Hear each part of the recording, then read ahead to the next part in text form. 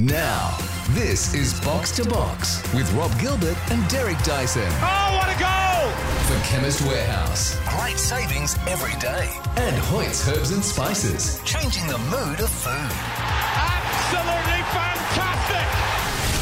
Hello and welcome to Box to Box, the show that is everything football. You're with Rob Gilbert and Derek Dyson to run the rule over the past week in the World Game as our usual co-host Michael Edgley takes the week off over there at the Asian Cup in Qatar. First edition news shortly with Willem van Denderen. But first up, the Asian Cup continues apace in Qatar, but this past week has seen the local spotlight on a story that broke just after last week's podcast dropped. And I speak of the Australian professional leagues where staff were called together after the first A-League's Unite round in Sydney, expecting congratulations, only for many to get the brutal news that they no longer had a job because of what appears to be the parlous state of the league's finances again.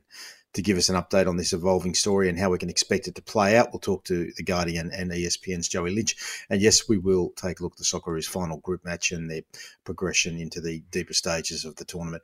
Then, less than a week ago, Chief Executive of the English Premier League, Richard Masters, updated the Culture, Media and Sports Committee at the UK Parliament on the latest on a financial agreement between the top of the English football pyramid. And he also announced at the same time a story that does dovetail into all of this, the hearing into Manchester City's alleged breaches of financial rules, but puzzlingly could not reveal the date. At about the same time, Everton also, who are already appealing against the 10-point deduction for a previous charge, and Nottingham Forest were charged for breaching league profit and sustainability rules on Monday. To try and get to the bottom of all of this and how it aligns, we'll talk to Henry Winter from The Times. Derek, it's an arcane, complex story. You listen to podcasts, read stories, and you're looking at evolving, rolling 3-year cycles and what's allowed to be written off and what's not allowed to be written off, where you can overspend and where you can't. It's a tricky story to get your head around. Yeah, that's right, Rob. And look, I was just reflecting on both of those stories from your headlines there. You know, on the one hand, you've got the domestic league over here who don't have $2 to rub together to run even the most basic of organisations for a domestic senior level program. And then on the other hand, you've got the cash, the cash from Manchester City, the spending spree from Nottingham Forest that seems to be coming unstuck, and obviously Everton's attempts to compete with the best in the league too. So yeah, there's lots to think about between those stories. The Premier League one is a really knotty problem, and I look forward to unpicking that a bit with Henry a little later in the show. Yeah, absolutely. And Willem, over there in the Netherlands, mate, chilly as we speak. Are we seeing any snow outside, mate? We've had a good degree of snow over the past week, which I'm still finding sort of novel and not too frustrating. But I think, yeah, by local reports, we've got another month of really sort of cold stuff, and then by March it should start to come good. But not looking so sunny on the domestic front. Rob, a really sort of tough week. That final restructure you mentioned has seen 50% of the APL's marketing, content, product, and government relations departments cut, while $40 million content arm Keep Up has had the plug pulled.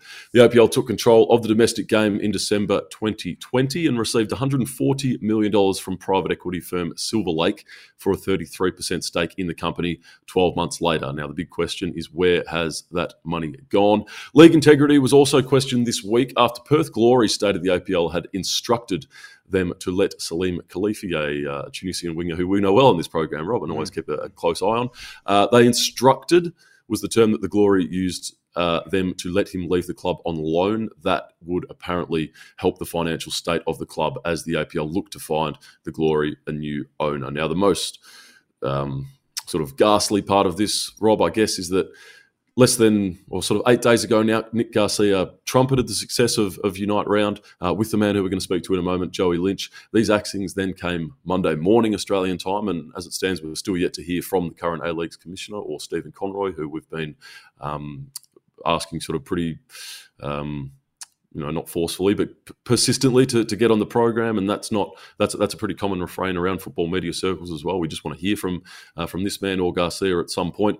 The positive, whatever does go forward, is they've got 2 times $25 million injections to come through the Auckland and probably the Canberra licence. But this current lot, Rob, have unfortunately proven themselves incapable over a 3-year period now. So What happens from here? Is it going to be a hybrid coming together between the APL and Football Australia? That seems logical, but in reality, these things don't play out that way. I mean, two hands trying to talk together, that doesn't always seem to come together. So just a very sort of disheartening week, and lots of our colleagues and people who we know will be looking for employment, which is the worst thing of all. Yeah, it's shocking, and Derek and I work in our day jobs in the media, and we're constantly seeking new sources of revenue for high profile productions, and we know what it takes to get a production to air, even with prestige, credible media partners. To think that you would have $140 million cash injection and pretty much appear to create a media outlet of your own, which, as much as we were all and have consistently complained about the lack of football coverage across the mainstream newsprint media and in various media outlets in this country, but to solve that problem by creating your own and then throwing tens of millions of dollars at it, only to waste that money when it first of all isn't fit for purpose, and then you've got to fix it, and then just sent a bunch of really good people, quality people who work for you to the wolves without a job. It's just mind-boggling.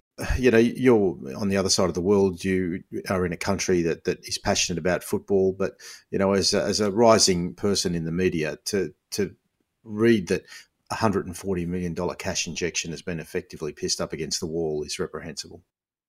Yeah, it is. And I think the first inkling of issue came pretty early when we heard that Keep Up was costing $30 million. That is a huge chunk of that cheese, if you like. And then the initial rollout of what it was really diabolical. If you remember, they went broad church with it and covered every European league and even the sort of your absolute basics, such as your app in terms of live scores, results, was behind the times and unworkable. So that was problematic. They then narrowed it down and brought some proper content people on board to write some Australian pieces. And by the end, it looked pretty good on the website, Rob, and it was sort of targeted and focused and committed to Australian football. But so much of that initial reputation had been staked by its sort of unrolling, if you like, when it was just nowhere near ready. So I think when people were hearing that was costing that amount of money for pretty much zero return early doors, that was problematic. And then, if you recall, Danny Townsend also used to speak about the TV studio that they were going to build in Sydney, and that was going to be their own sort of production house. I wonder where that is, i.e., I don't think it's anywhere. That is a major bungle and a major disappointment, Rob. Yeah, it is. It's sad, really, and for sure the people who are at the top end of it, we're not hearing that they've lost their jobs, and inevitably is the way of these things. There's often golden handshakes and six-figure pay packets being paid to the people who made the decisions. So it's the little people who are either veterans in the industry as senior journalists or rising stars in the industry who might be out of the industry if they can't find another job in this pretty thin environment. We'll chat further to Joey about this shortly, but let's have a look at the Socceroos. They have advanced to the knockout stage of the Asian Cup with a game to spare, keeping a second consecutive clean sheet to defeat Syria 1-0. But creative concern remains. Jackson Irvine's second goal of the tournament was the side's only registered shot on target.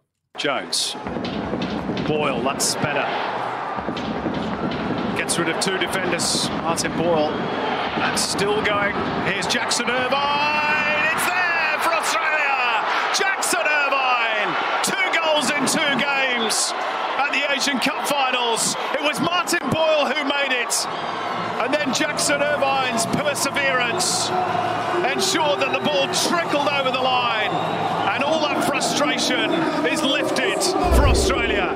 Australia's final group comes on Tuesday against Uzbekistan, who could still top the group if they beat the Socceroos. They've set themselves up nicely with a 3-0 win over India. And Rob, this was in many ways a carbon copy of our India game. Not super tested defensively, although there were a couple more hairy moments than against India. But going forward, really struggling to create chances the other way. And then the Irvine goal sort of did release a little bit of the tension, and they saw it out well enough. Selection-wise, really sort of hot debate right through the Australian football community at the minute. We've said that Arnie's built so much depth, but he seems to maybe not have a clear, or maybe, let me put it this way, maybe the players haven't taken the decisions out of his hands by performing really, really well. He tried to play Boss and Bajic on the left. Not sure that was maximised. McGree again off the bench as opposed to starting ahead of Metcalf. I think, we're not privy to the state of Riley's fitness coming off a sort of medium-term foot injury, but I think most people would prefer to see McGree as the tournament goes on. And the news off the back of that Syria match that Mitch Duke is going to miss with a hamstring. Mitch, just tireless workhorse again through the first two games, but probably hasn't provided or been given the opportunity. So you would think Bruno Fornaroli would come in for his first Socceroos start. I tend to be more positive about things than negative. I think they'll be looking to play the 7 games as opposed to peaking at the right time now, Robin, with South Korea and Japan, who I'll speak about in a minute, not shooting the lights out. I don't think there's time for stress. Oh, no. Well, I mean, there are plenty of examples littered over men's and women's tournaments where the eventual winner starts out poorly. Most recently, of course, in Qatar, Argentina losing to Saudi Arabia. So if you work your way into the tournament, Germany over the many years, the men's side were famous for working their way into tournaments. So we'll judge this one at the end. Iraq have thrown the biggest spanner into the works thus far. They defeated Japan 2-1 to advance to the second round. Like Australia, have a game in hand. So the advanced teams heading into the final group stage match: Australia, Iraq, Qatar, Iran, and Saudi Arabia. But I want to talk about Iraq. They are the 2007 champions, a famous sort of storied success. They set up their win through a first half double to Ayman Hussein before holding up defensively and conceded really only at the death. This was a pretty comfortable 2-1 win. Would you believe that is Japan's first Asian Cup group stage loss since 1988, Rob, when they were on debut and lost all 3 since then? Haven't dropped all 3 until the week just gone. They'll still get through. They play Indonesia on Wednesday. South Korea also need to take it to the third match day. Their 2-2 draw with Jordan, which they really pulled out of the fire, means they need to beat Malaysia to guarantee their progression. But there's been storylines aplenty. Edge isn't with us for this one, but he went and saw Hong Kong just about take a point off Iran. Tajikistan, for a side who haven't scored a goal and have lost both matches, have been really, really good and really made Qatar work for their 1-0 win, considering that Qatar had breezed their opener against Lebanon. So I've given you a lot to sort of pick through there, Rob, but what has stood out to you from a whole of tournament perspective, aside from Australia through the second match day? Yeah, I guess the fact that Australia have got 2 results in a scratchy start is good. Syria always respectable in any tournament, have given us plenty of trouble over the years. So as an observer, happy that we've been able to pull things together. Mitch Duke, unfortunate for him and for Australia that he's injured, but injuries always give opportunities for others, and I'm just hoping that Bruno Fornaroli gets some proper game time. So I think the next game that be played tomorrow night as we record is one that I'll be fascinated to watch. It's just great to see some of the countries that are in some of the more challenging parts of the world. Iraq, it doesn't get more difficult to live in the Middle East in certain countries, or it does in some parts of the Middle East. Of course, Iraq's not a hotbed as it has been in the past, and lesser so than some other parts. I speak, of course, of Israel and Gaza, but it's never easy in Iraq, and so for them to knock off Japan, who we talked to Scott McIntyre as expected favourites to just romp their way through, is a fantastic result. And then other results like Palestine getting a 1-1 result against the UAE. So and then the minnows, of course, Vietnam and Indonesia. Indonesia getting a 1-0 result against the 10-man Vietnam. So it's been a great tournament so far. I'm enjoying it, and hopefully from an Australian point of view, we keep going and get to the pointy end in good form. Socceroos and Matilda Central for the Green and Gold Army. There is still time to book your trip to Tashkent to see the Matildas in their first leg of their Olympic qualifier against Uzbekistan. You can't bank on results in football, but you can bank on the Green and Gold Army's quality, cultural experiences, top hospitality, and I've seen on the website a couple of meals at some of the finest Central Asian restaurants already booked in. So make sure you do head off to And if you do have the time, you will not be disappointed. The English Women's Super League is back. Caitlin Ford took just 9 minutes to open the scoring for Arsenal in a 2-1 win over Everton, for whom Claire Wheeler played 90 minutes. Mary Fowler came off the bench for the final 30 as Man City smashed Liverpool 5-1. Poor Tegan Micah was in goal. While in London, Katrina Gorry and Charlotte Grant, who are absolute best mates if you go off their social media, were on opposing sides for their new sides as West Ham defeated Tottenham 4-3. Gorry on debut, Grant off the bench. And to close, Rob, good luck to Tom Glover, who's been a mainstay in goal for Middlesbrough of late. They this week head to Chelsea for the second leg of their League Cup semi-final with a 1-0 aggregate lead in hand. Yeah, and surprising he still doesn't get a call up for only the way that he's going. Tom Glover is doing a brilliant job for Middlesbrough. Well done, Willem. Okay, we're going to talk to Joey Lynch after the break. Would like to be just talking to him about the Asian Cup and some more of the detail. We will talk to him about it, but we're going to discuss the story of the past week, the Australian Professional Leagues, the 140 million, where it's gone, how it was wasted, the staff that have been sacked from Keep Up, and what we should expect from the domestic competition in the short to medium term as they rebuild, and why we're not hearing from anybody at head office about it. That's Joey Lynch next on Box to Box. Box to Box. Can you believe it? For Chemist Warehouse. Great savings every day. And Hoyt's Herbs and Spices. Changing the mood of food. And this could be the most crucial goal of all. Yes, this is Box to Box, and we'd expected, as we've done over the last few weeks, to continue our coverage of the Asian Cup from Qatar. But how could we ignore the story that's emerged out of the A-Leagues with the Australian Professional Leagues, with half of the staff sacked in the past week? This story just breaking after we dropped the podcast last week. So we'll have a chat about the Asian Cup, of course, but we do need to do a bit of a deep dive into what's happening and try to make some sense of it. And obviously we go to one of the leading voices in football in this country to discuss that, from The Guardian and ESPN and many other excellent publications. Joey Lynch, how are you, Joey? I'm going all right, guys. It's not been a good time for Australian football, but I'm going all right. Thanks for having me.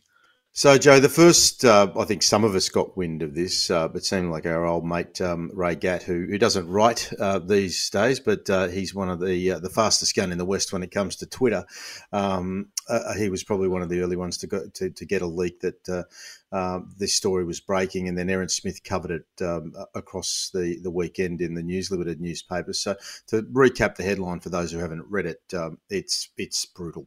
Poor governance, crazy spending habits, handouts to clubs, and a last-ditch broadcast deal that are blamed for the Australian Professional League's downfall that saw the A-League owners brutally axe half of its workforce this week, as questions mount as to what happened to the $140 million cash injection received just 2 years ago. So, Joey, you and I were chatting about this off air as we were preparing and try to get to the point and analyse it as best we could. So, the first question that I have is who is responsible for the mess?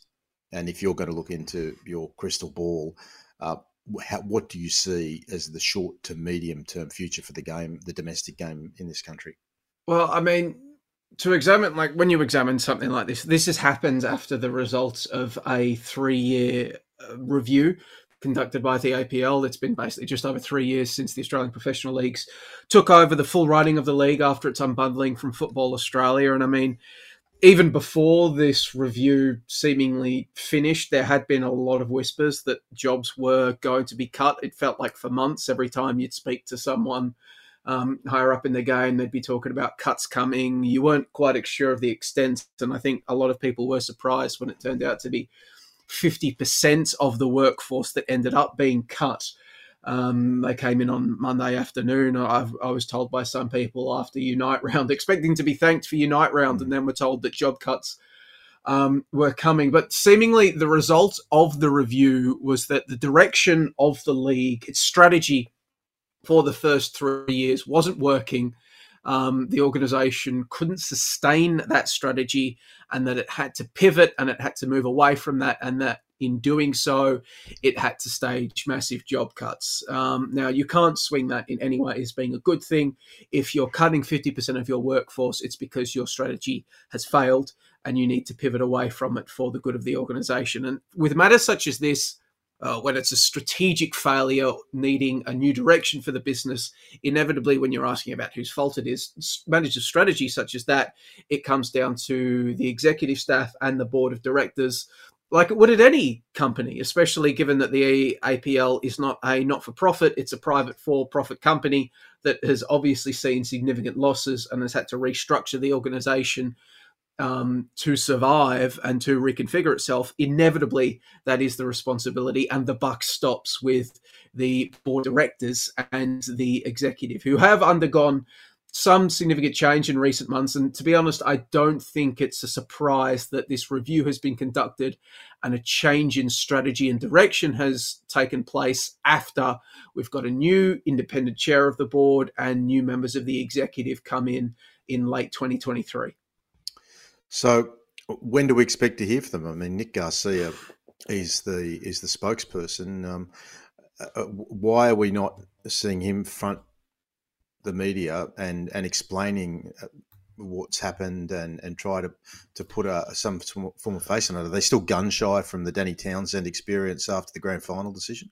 I can't give you an accurate surmising of why the reasoning behind them not coming out. I could just say, it's certainly not for want of trying amongst me and a few of our colleagues. Pretty much as soon as this happens, numerous requests were being sent in to speak to specifically Stephen Conroy as the chair of the board that is of an organisation that has just made cuts to approximately half of its workforce. It would behoove him to speak on this regard, or even Nick Garcia. Those requests have been going in. We are yet to hear back from anybody. I understand we're recording this on a Monday afternoon. I understand that there were some meetings this afternoon to determine the next steps in communication. So maybe by the time this goes out, that will have changed. But I'm not sure why we haven't heard from anybody in the APL. I can't profess to know their communication strategy. I would have thought it would be best to get ahead of this, or at least once the initial reactions came out. You spoke about the News Limited coverage. My piece came out in ESPN last week, to try to get out there and at least put forward your narrative and try to gain control of the narrative. I would have thought that would be for the best, but we haven't yet. And I profess I would have thought that would be the right call, but who knows what the communication strategy is. So let's just assume that they're going to stick to their knitting, keep up the website. Sadly, it's still up, but it's not keeping up. It's frozen in time to the date that it was announced. It's almost like a clock that was smashed on the bottom of the Titanic. You go there, and that's the content that you're seeing from 6 days ago. So let's hope that they focus what money there is within the coffers, the 50 million coming in with the 2 new licenses. There's an imminent deal for the renewal of the A-League rights across the men and women. And when I say imminent, I mean we're talking about within the next 12 months to 2 years, we should see an additional cash injection. The questions then remain, do 10 Paramount pull the trigger on what we hear is a get-out clause, an early get-out clause? And if they don't, and they're negotiating with Football Australia, and anyone who's listening to this podcast knows football enough in this country to know that we're talking about 2 separate organisations between the APL and Football Australia. But the Football Australia take a lucrative rights offer for the Socceroos and Matildas with 10 Paramount to give them a carrot and an incentive to stick with the domestic game? Well, that's going to be a really interesting question, I think, because you are right that nominally the A-League's broadcasting deal extends for a few more years, but Channel 10 and Paramount does have that option within the contract. And that's going to be really interesting because what Football Australia does with their rights in a large regard, this is my personal opinion, this next bit that I'll be saying, I think is going to dictate a lot of the APL's options, so to speak, because in the events that Football Australia depart Channel 10 and Paramount and take Socceroos, Matildas, Australia Cup, national second tier rights to another organisation, that would leave the A-Leagues as Paramount's effectively its only football option. They also have the FA Cup, but that's very irregular. You can't guarantee which teams are going to be available in that FA Cup. And the FA Cup, unfortunately, has lost some of its cachet in recent years. That would leave the A-Leagues in a position wherein it would have to basically be the lone footballing item bringing people to Paramount. And I'm not sure whether or not it's in a position right now to do that. The APL will basically say that their priority is to go somewhere and find someone who is a wanting partner with the A-Leagues that will want to work and promote them. The question would be, in that scenario, will Channel 10 see them as that kind of thing? And I think we can't know this for a number of time now. Channel 10, sorry, the APL haven't taken anything out to market yet. They're not on the market right now. They're still fully committed to Channel 10 and Paramount.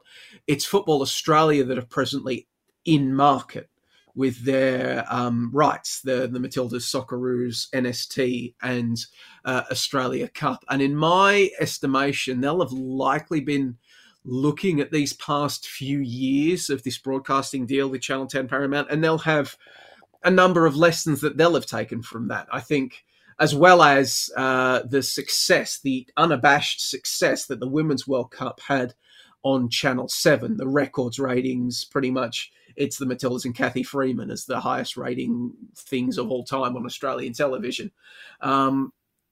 Those will be not just about dollar fees, but also about contra and about the reach that you can get with a broadcasting partner. Because when you look at, once again, this is me leaning back now into my own opinion and my own analysis. When you look at someone like Nine, who have Stan, but they also have newspapers, you look at Channel 7 and they've got their own media ties, and they've also got, they're a network, they're not a channel, so they can make calls around the country on the 7 network.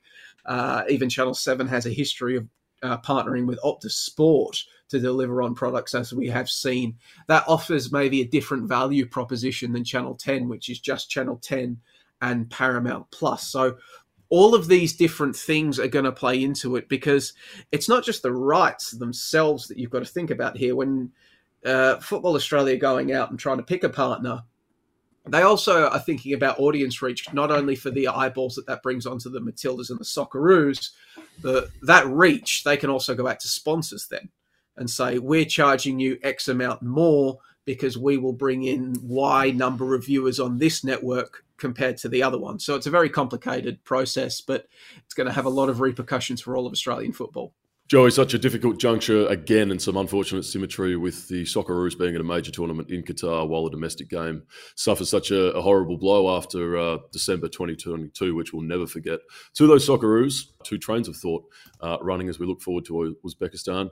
2 wins, 2 clean sheets, no injuries, although I wrote that before the Mitch Duke news came through, and building into what they will hope will be a long 7-game tournament, or creative woes, lack of spark, toughest opponents still to come.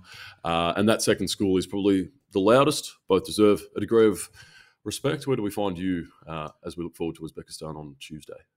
It's very difficult to figure these songs out, to be honest, because like you look at them, well, with something like this, I guess you sort of have to acknowledge that multiple things can be true at once. It's one of my favorite just fallback fence-sitting phrases.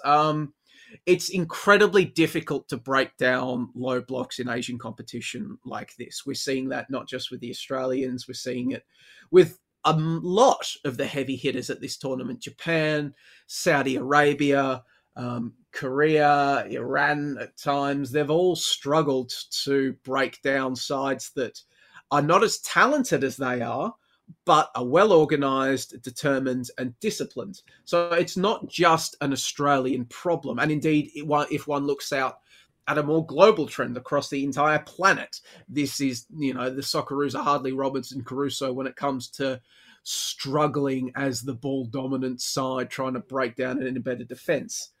Now, you can acknowledge that and recognise that as reality while still wanting improvements from the Socceroos, wanting to see them do a little bit more in possession to try to open up sides. You can pinpoint areas that you want to see improvement. The things such as Australia really seeming to be reliant on getting the ball down the flanks and whipping it in rather than trying to unlock sides through the middle of the park.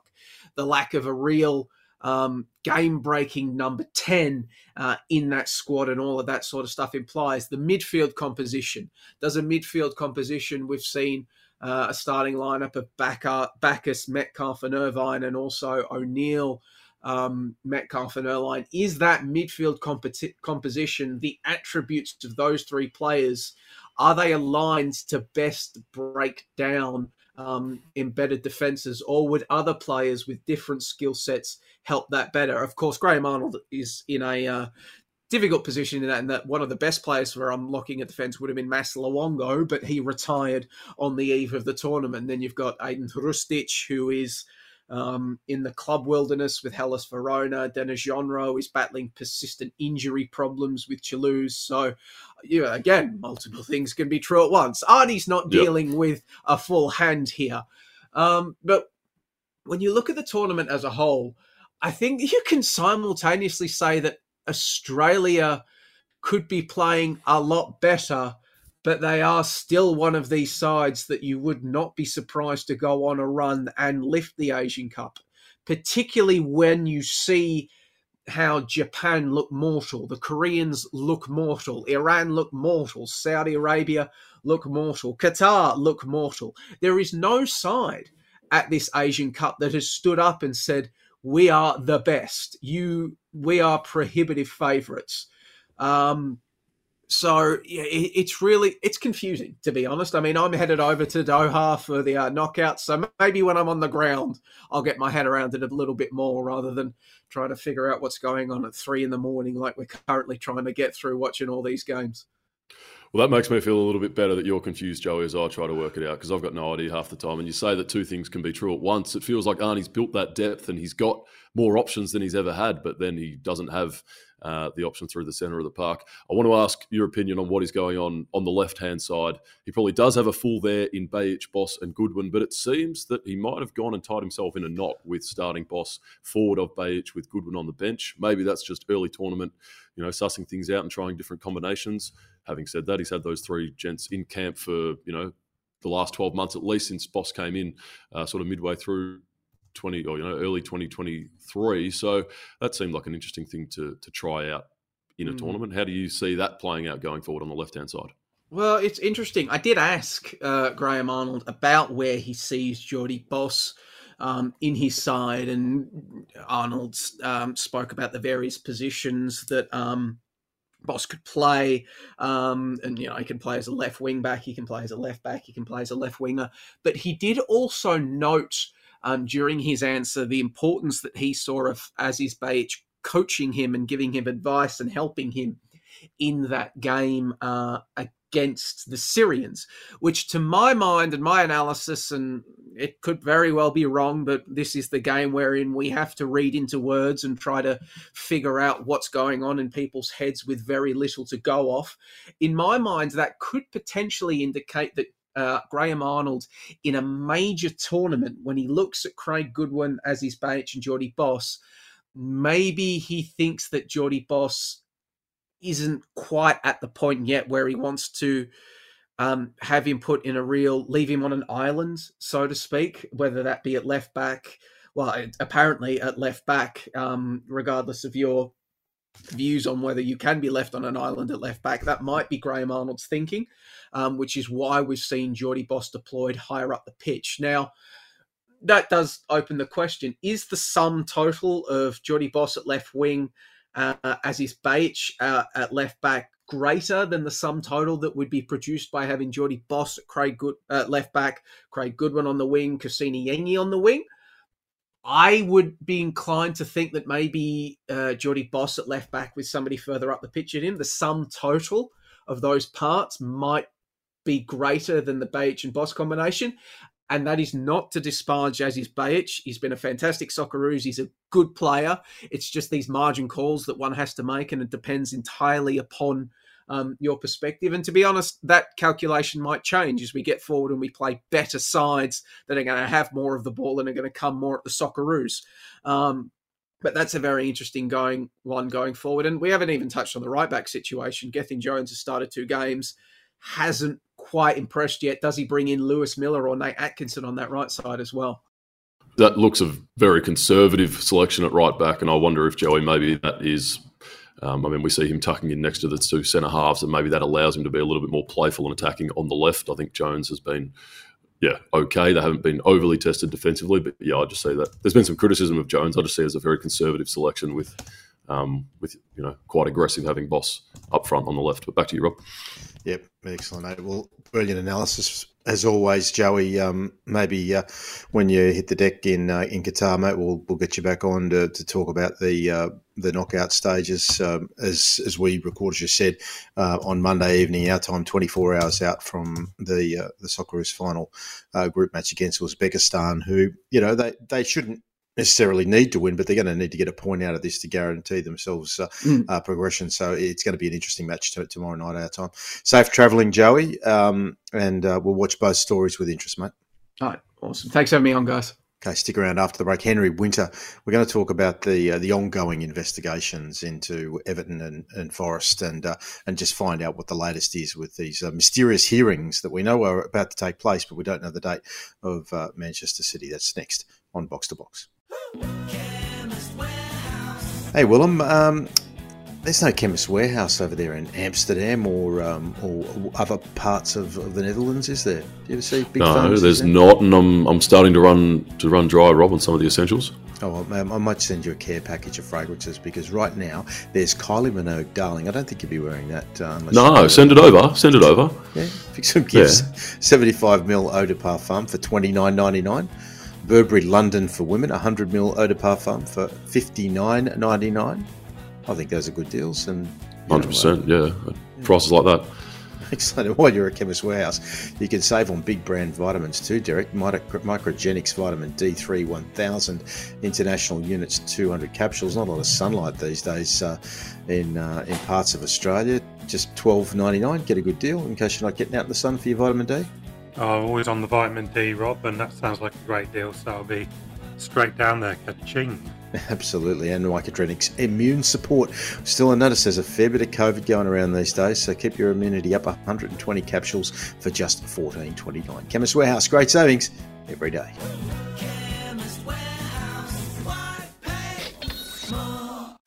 Box to Box. Can you believe it? For Chemist Warehouse. Great savings every day. And Hoyt's Herbs and Spices. Changing the mood of food. And this could be the most crucial goal of all. Yes, this is Box to Box. On the one hand, we talk about the parlous financial state of football, domestic football, club football in this country, $140 million cash injection. It's a drop in the ocean when you talk about international football. But meanwhile, we're talking about clubs that are overspending that amount in the course of 1 year, and there's a real intense discussion going on around some of the investigations, some of the hearings that are taking place with the clubs that we read about in recent times, and some of the politics around this, and it was highlighted in the past week when the Chief Executive of the Premier League, Richard Masters, updated the Culture, Media and Sport Committee of the UK Parliament on the latest on the financial agreement between the top tier of English football and the rest of the pyramid. At the very same time, he announced that a date has been set for the hearing into Manchester City's alleged breaches of financial rules, but wouldn't reveal the date. And then days later, Everton and Forest are charged. As we welcome Henry Witter from The Times to the show, Henry, it's a very complex story to get your head around, and the cynic in me continues to wonder. I know we've asked you this question before as to whether part of the reason for the resumed focus on these issues is that the competition itself does not want to have government intervention over the top of them. Yeah, I mean, this is the whole issue of the independent regulator, which was brought in pretty much on the back of the European Super League plotters and the concern about the sort of financial disparity between the elite clubs and down the pyramid.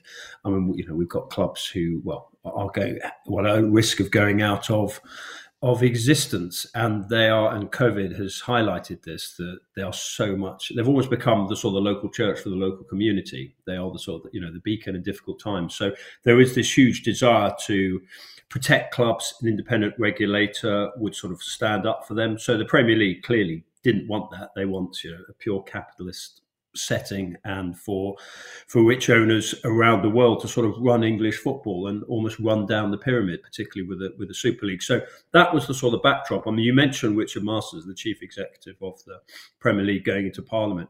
What, in a classic sort of British farce way, it was almost Monty Python. An Everton fan, very well connected Everton fan called Julie, who is on the board, she's the secretary of the Everton Football Fan Advisory Board, basically just tries to knock some sense into clubs and sort of stand up for fans' rights and concerns. She got into Parliament early, legitimately, because you can obviously hear these things. I'm sure it's the same over with you. And she made sure that she was sitting right behind him, and then she sort of took her jumper off, and then she had a sort of Everton shirt on, or T-shirt on underneath. So all the Everton fans, fans of all clubs, were sort of tuning in to see sort of Richard Masters in his suit trying to defend issues which the Premier League, hope they, as they try to. And behind him was just this reminder. It was almost like the sort of the old days of Caesar. There was someone behind him just reminding him, by the way, the game is about fans. The game is about institutions like Everton, founder members of the Football League, 150 years ago, founder members of the Premier League.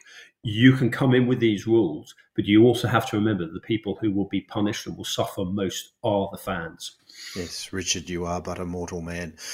So on the City story itself, so talk to me about how Masters can announce a hearing date has been set and not tell the general public. I mean, why are we not allowed to know this date if it's been set?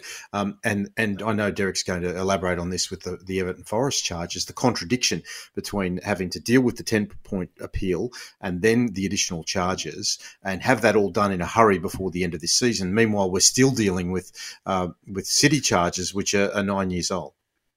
The City charges are very complex, and I think the mistake the Premier League made was just to try and do 115 of them, because every case, quite rightly, has to be sort of defended, evidence gathered, evidence then presented. So clearly, it take a lot of time. And City are not short of money, and they've got the best lawyers involved in this, and it is in their interest to delay it. I think it's rather unfortunate for their supporters because there is an asterisk against a lot of their achievements. Now, if they completely deny all the 115 allegations of financial breaches, and if they are absolutely cleared and exonerated as they expect to be, then you can celebrate this amazing team of Pep Guardiola's even more. I mean, I cover all their big moments, their sort of Champions League wins, their Premier League wins, their I was out in Saudi before Christmas for their win in the Club World Cup. And you absolutely celebrate the genius of Pep Guardiola. And we have to remember that this is a sport as well as an industry. And the genius of Pep Guardiola, the ability of Rodri, for me, one of the best players in the world, the sort of the goals of Haaland, the elegance and the passing, the precision of Kevin De Bruyne, the energy of a player like Jeremy Doku sort of coming in, all these players. And yet there is always, it's almost like in the second paragraph of any piece you write about them, he said, by the way, they are still being investigated. They deny all the charges. So it would have been quite nice if Richard Masters at least named which year the sort of the investigation was going to be properly concluded. But look, we're expecting later this year. And again, Everton fans are saying, well, why are we being sort of treated so quickly? Forest fans, why are we being treated so quickly? And it's partly because the rules have changed. And again, the rules, all 20 clubs signed up for them. So, they're not completely they can't be naive on that. But it is the whole City thing hanging over it. And also it's compounded, and it comes back to the European Super League. The European Super League plotters who threatened to destroy not only the Premier League, but the whole pyramid and structure of English football, the dreams of millions, they just got a slap on the wrist and a small fine, and Everton are getting points deductions. Everton, I mean, you know what the charges are. You know that Everton are basically £19 million. What's that? So 30 odd million Australian dollars over their permitted losses, which in the grand scheme of things, which an agent can make off a super deal, is not the sort of biggest crime in the world, particularly when you then break it down to what has it been. You know, if they'd sold a player early, which is Nottingham Forest's argument, with Brennan Johnson to Tottenham, they could have sold him to Brentford and used that money before the sort of deadline, and then they would have kept him with profit and sustainability rules, FFP.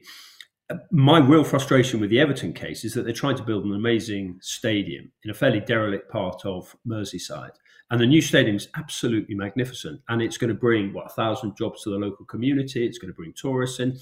It's being used for the European Championships because it's such an impressive stadium. And yet they weren't allowed to include the increases in interest rates into their PSR calculations. So there's a problem with the process. There's a problem with the transparency. There's a problem with basically suits against fans, which is a sort of broader thing. So, yeah, you've wandered into a very complex English mess.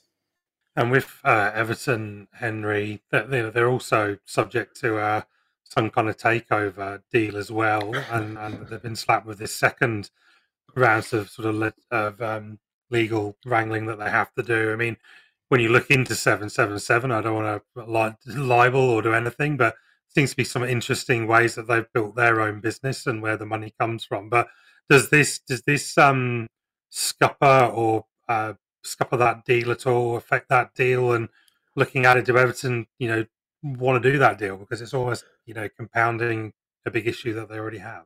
Everton almost have to do that deal. 777 have put money in already. They've been, their partners have been coming to matches recently. I mean, whatever you think of them, whatever your concerns about them, and they are going through the owners and directors test at the Premier League at the moment. I mean, Everton are going to be in serious trouble without them because of what's happened to Farhad Moshiri, the owner, in terms of his financial revenue. He says that the money for the stadium is ring fenced, which is so important for Everton's long-term future. But yeah, so 777, they have had issues with the other clubs that they've been at.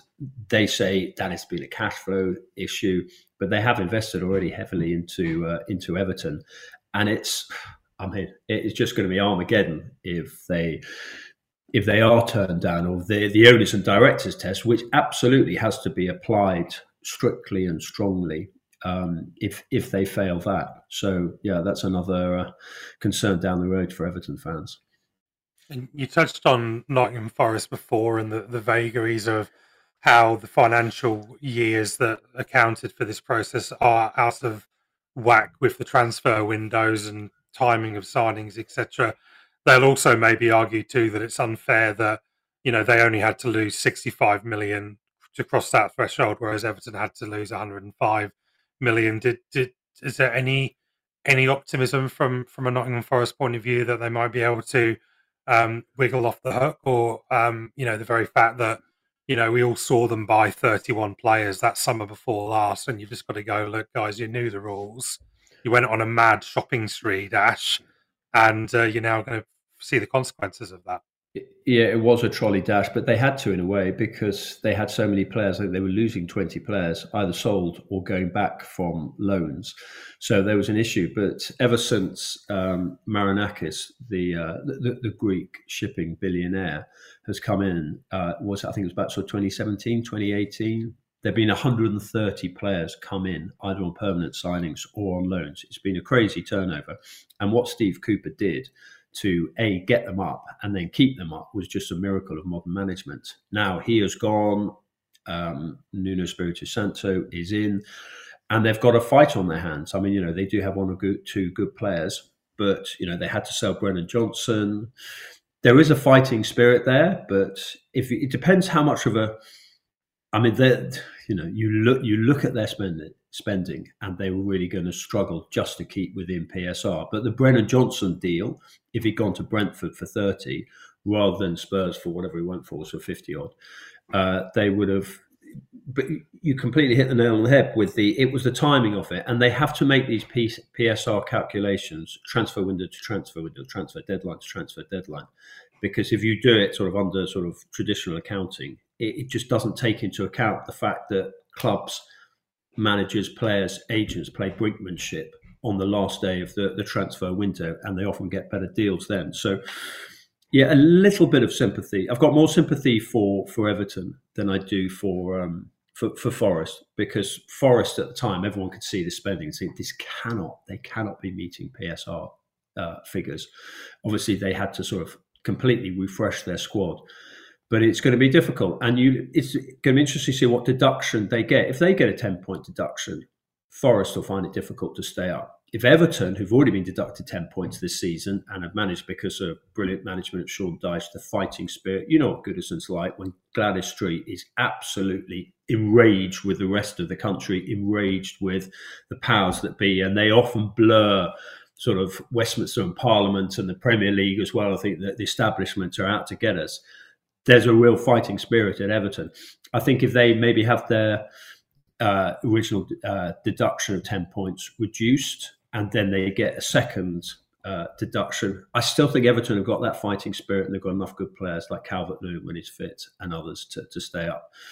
So, yeah, it's going to be... It's sad that what is being one of the most exciting Premier League seasons in terms of the quality of the football, in terms of the narrative, particularly at the top, in terms of we've got a proper title race on our hands, Manchester City, Liverpool and Arsenal, particularly the first two, that so much of it would just be such a sad season if the season wasn't decided on the last day of the season, but was decided later on in the year in a courtroom. That's not what sport's about. Well, one team that would have liked to have been in your rundown of the title contenders would be Newcastle United. And we've been picking holes in the way that the Premier League has been conducting itself throughout this conversation. But one thing that this FFP, or whatever you want to call it, seems to have done is it has reined in and stopped, supposed to stop another Manchester City. This sort of nation state or very large ownership takeover, pumping hundreds of millions of pounds very quickly into a club and rising very quickly, because by all accounts, Newcastle, are right on the edge in terms of, a squad that's been absolutely ravaged by injury and players that have been unavailable this season. But they are almost saying that they can't. They've got all the riches in the bank, but they can't spend it. So to a degree, despite all the vagaries and the problems, is this working? Because it is stopping this process of teams being bought up and being elevated quickly through money. Well, you're saying it's stopping, but actually, if you look at what's happened to Newcastle United over the last 2-3 years in terms of the improvement of the squad, the improvement of infrastructure, this is post-Ashley going into the new Saudi owners. Look, I'm not a fan of state-nation investment. I would rather it was the local, shop owner, but we don't live in a high street world anymore. It's the sort of, it's the super highway of global billionaires and nation states. That horse has bolted. We're never going to get the sort of, the German 50+1 sort of fan ownership element. So look, that's happened. But actually, if you look at the investment into Abu Dhabi's investment into Manchester City and into the area, they've been pretty impressive owners in terms of what they've done. Obviously, there's the asterisk over the 115 charges, which is huge. But they've revitalised a pretty rundown part of East Manchester in terms of there's a new school there, amazing training facilities, the women's team, attracting good crowds, the stadium, obviously the stadium's being expanded. So they've been good owners there. And then with the Saudis, even though I'm not a fan and, very simple thing, I don't really like journalists being hacked up with bone saws. Many issues, moral rights. I went out to Saudi before Christmas, I was saying, and all people wanted to do was just to sort of ask about the moralising of the Western media. And they said, well, look, you have got issues here with sort of workers' rights, with morality, moral rights in terms of the gay community. You saw that Jordan Henderson, the stick he got for going out there, and the hypocrisy involved with him. So, But you actually look at what the Saudis have done in terms of their investment in Newcastle, in terms of the buzz around St James's Park is absolutely huge. Now, coming back to your specific point about the finance, they have bought in good players. Their biggest problem this year has been Sandro Tonali in terms of getting a player of that quality in for that size of fee, whatever it was, 50 million, and then for the wages they're paying, and they haven't been able to play him. And now the suggestions they might sell Bruno Guimaraes. Kieran Trippier, they might generate some money for if he goes to Bayern Munich, but they would be crazy to let someone of his caliber go. So maybe there's a little bit of sort of scaremongering on their part, but as you say, they are very close to the sort of the PSR limit. But that is why they have brought in people like Darren Eales, who's the chief executive at Atlanta, and he's come in and he's brilliant. Former player, knows the game, fantastic appointment as chief executive. They got Dan Ashworth in, who's Manchester United would love to take to be their director of football. They've appointed Eddie Howe. So they have invested substantially, and now they've just got this difficult juggling period while they try to generate the sort of commercial revenue which will allow them to buy more. So PSR makes sense. I mean, without getting all Dickensian about it, it's the old Macabre thing of, if you spend, if your income is £1 and you spend a shilling less, it's happiness. If your income is £1 and you spend, you can see how much inflation's been since Dickens' time. If you spend your income's £1 and then you spend £1 and a shilling, result misery.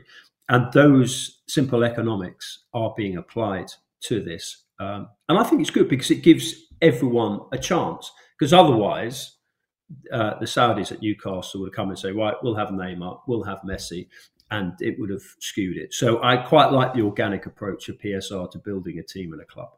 And the irony is not lost on us that the Tonali suspension, because of gambling, is the literal form of gambling as opposed to the gamble of the Saudi state on a club that, as Derek said, have got all the money in the world, but as water everywhere, I think, Richard III, but it's not a dollar to drink or spend, to mix all of my metaphors and put them in a blender. Henry, look, thanks for coming on, mate. We really appreciate having a chat to you. And in a country where we're going through a real challenging period with the domestic league as well as the Matildas and Socceroos on the international stage, the lack of money with the competition of the other domestic sports like rugby league and AFL in particular to have someone like you to come on to our show for our domestic listeners to listen to when we're getting less and less coverage locally of the game is something that means a lot. But also, that's a problem of FIFA. I think if FIFA had been a little bit more enlightened and realised that Australia would be the perfect place to have a World Cup, as you showed with the Women's World Cup, in tandem with New Zealand, could you imagine what that have done for your local league? Local league, your national league. Yeah, no, 100%. Well, we've seen, that not a pretty low bar that they've come from, but the women's A-League women's competition crowds have doubled already, and the ripple effect of that Women's World Cup in Australia and New Zealand has been huge. So, and it's also the final thing is it's blown away the argument of broadcast times, which was always sort of FIFA's little thing. Said, oh well, we won't get the European audience. Yeah. That's nonsense. I mean, everyone watched those, the Lionesses games. Yeah, absolutely. And as you know, from the other side of the world, it's become a thing. We've all of our lives, we've gotten up at weird and wonderful hours to watch whether it was Pat Cash winning Wimbledon in 1987 or the Socceroos doing well in 2006 in the World Cup in Germany. It's a history. The Ashes, of course, over many years. We could go on. Henry, stay well, my friend. Thank you again, and until next time, I probably will. There's always another story, isn't there? Absolutely. We've got the Euros in the summer. England, it's coming home. We hope. Anyway, nice to talk to you guys. And Henry went from the Times. Okay, stick around. World Cup Corner is next on Box to Box. Well, everybody's going to buy Hoyt's spices. Everyone's going to save $1 or $2. Everybody's going to buy Hoyt's spices, yeah.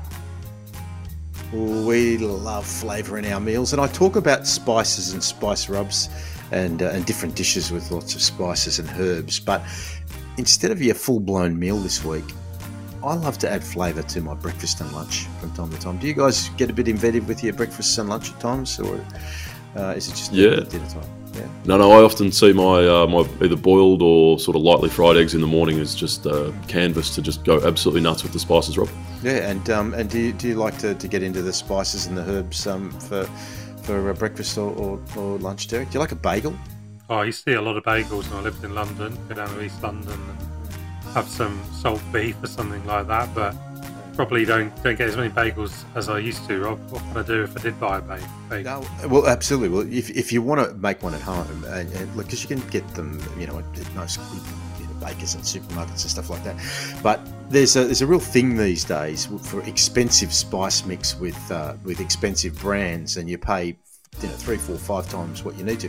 But if you go to Hoyt's and you go to the spice aisle in your Hoyt's or your Coles or your Woolworths, your good independent supermarket, get a mixture of this. Okay, so grab your pen: sesame seeds, poppy seeds, some garlic and onion powder, and sea salt, and a little cracked pepper. Mix it all up. Perfect seasoning on your bagel with smoked salmon, chicken, eggs, all sorts of things. So if you want to just spice up your lunch on your bagel, then make that mix and you will not be disappointed. So refill your empty spice jars with those suggestions with the Hoyt's value packs. You'll be happy with Hoyt's at Coles, Woolworths and all good independent supermarkets. Fill those empties with Hoyt's spices, yeah. Box to Box. Can you believe it?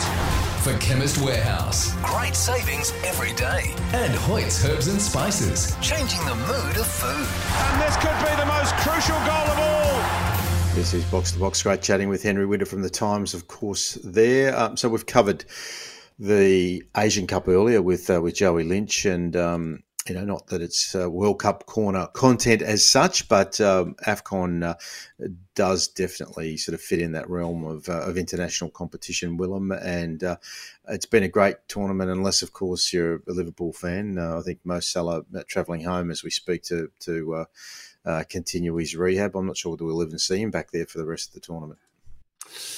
Yes, there was an interesting chat on the Guardian this week. They had 2 African football journalists on, Rob, and they sort of picked through the history of Premier League or big European sides sending physios to AFCON with the prized the crown jewels. And Mo Salah unfortunately has picked up a hamstring injury. He's going to miss at least their final group game against Cape Verde and then the round of 16. But you just never know what the messaging is and how sort of legitimate that is. But he does travel back to Liverpool.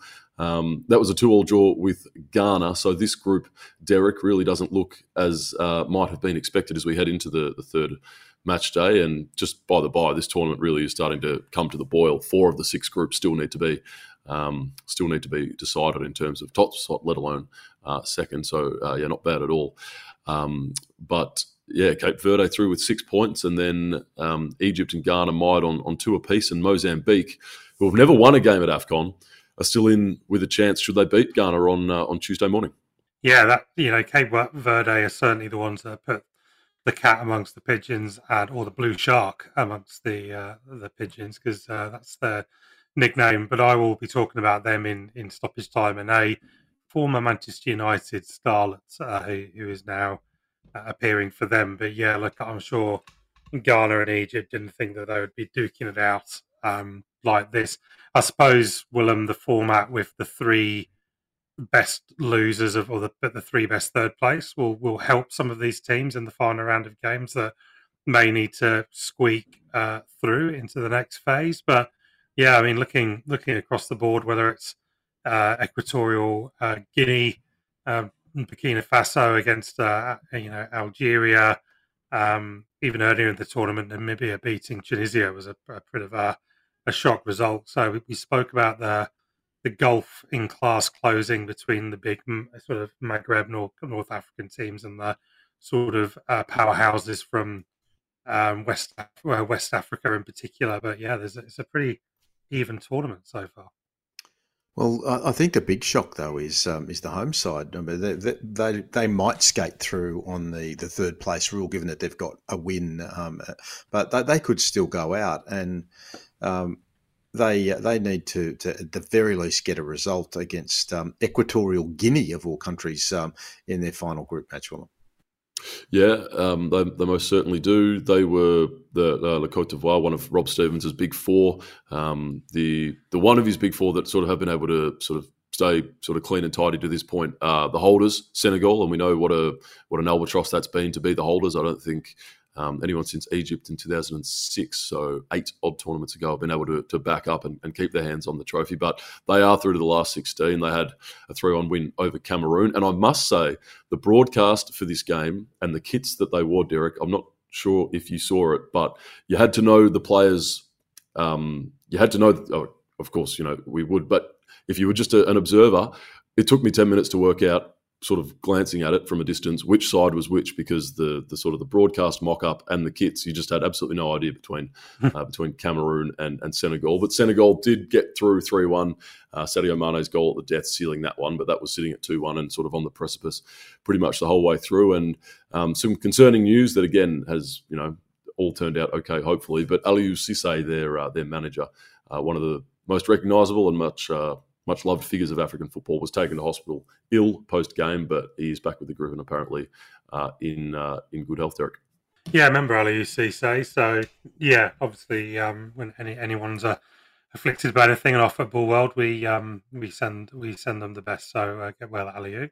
I'm just about ready to close out, Rob. If you had anything else to add? No. Other than that, I think it's a nice little recap, mate. There's plenty more to talk about with AFCON next week. Once we know what the knockout stages look like, they kick off next Sunday, so we'll have been able to recap on the first couple of matches, and in fact, by Monday morning there'll be 4 matches have been played out. So when we regroup, we'll know who's, or at least a few of the teams that are advancing to the quarterfinals. So we'll give us our listeners a more in-depth summary of AFCON next week. So. Willem, good to see you, mate. We'll talk to you a little later in the week for stoppage time. Yes, look forward to it. Good luck, Socceroos, in between those times. And to you, Derek, thank you, mate. All the best, gents. And Adam Maloney counting the days down. I think by this time next week, you'll have another addition to his beautiful little family, little boy coming on the way. So, Adam, good luck with that, mate. We'll talk to you at stoppage time, but thanks again for all of your excellent work on the show. To our listeners, please subscribe to Box2Box, Stoppage Time and Offside. We know that since the demise of Keep Up, there is a dearth. So if you want to reach out to us and there's content that you're missing on Keep Up that you want covered, just drop us a tweet on X and we'll be watching that closely. That is, of course, wherever you get your podcasts. Tweet us, as I say, whenever you like, at Box2Box NTS, and follow us on X, like us on Facebook, and join us throughout the week as our podcasts drop and we go from one end of the pitch to the other in the World Game.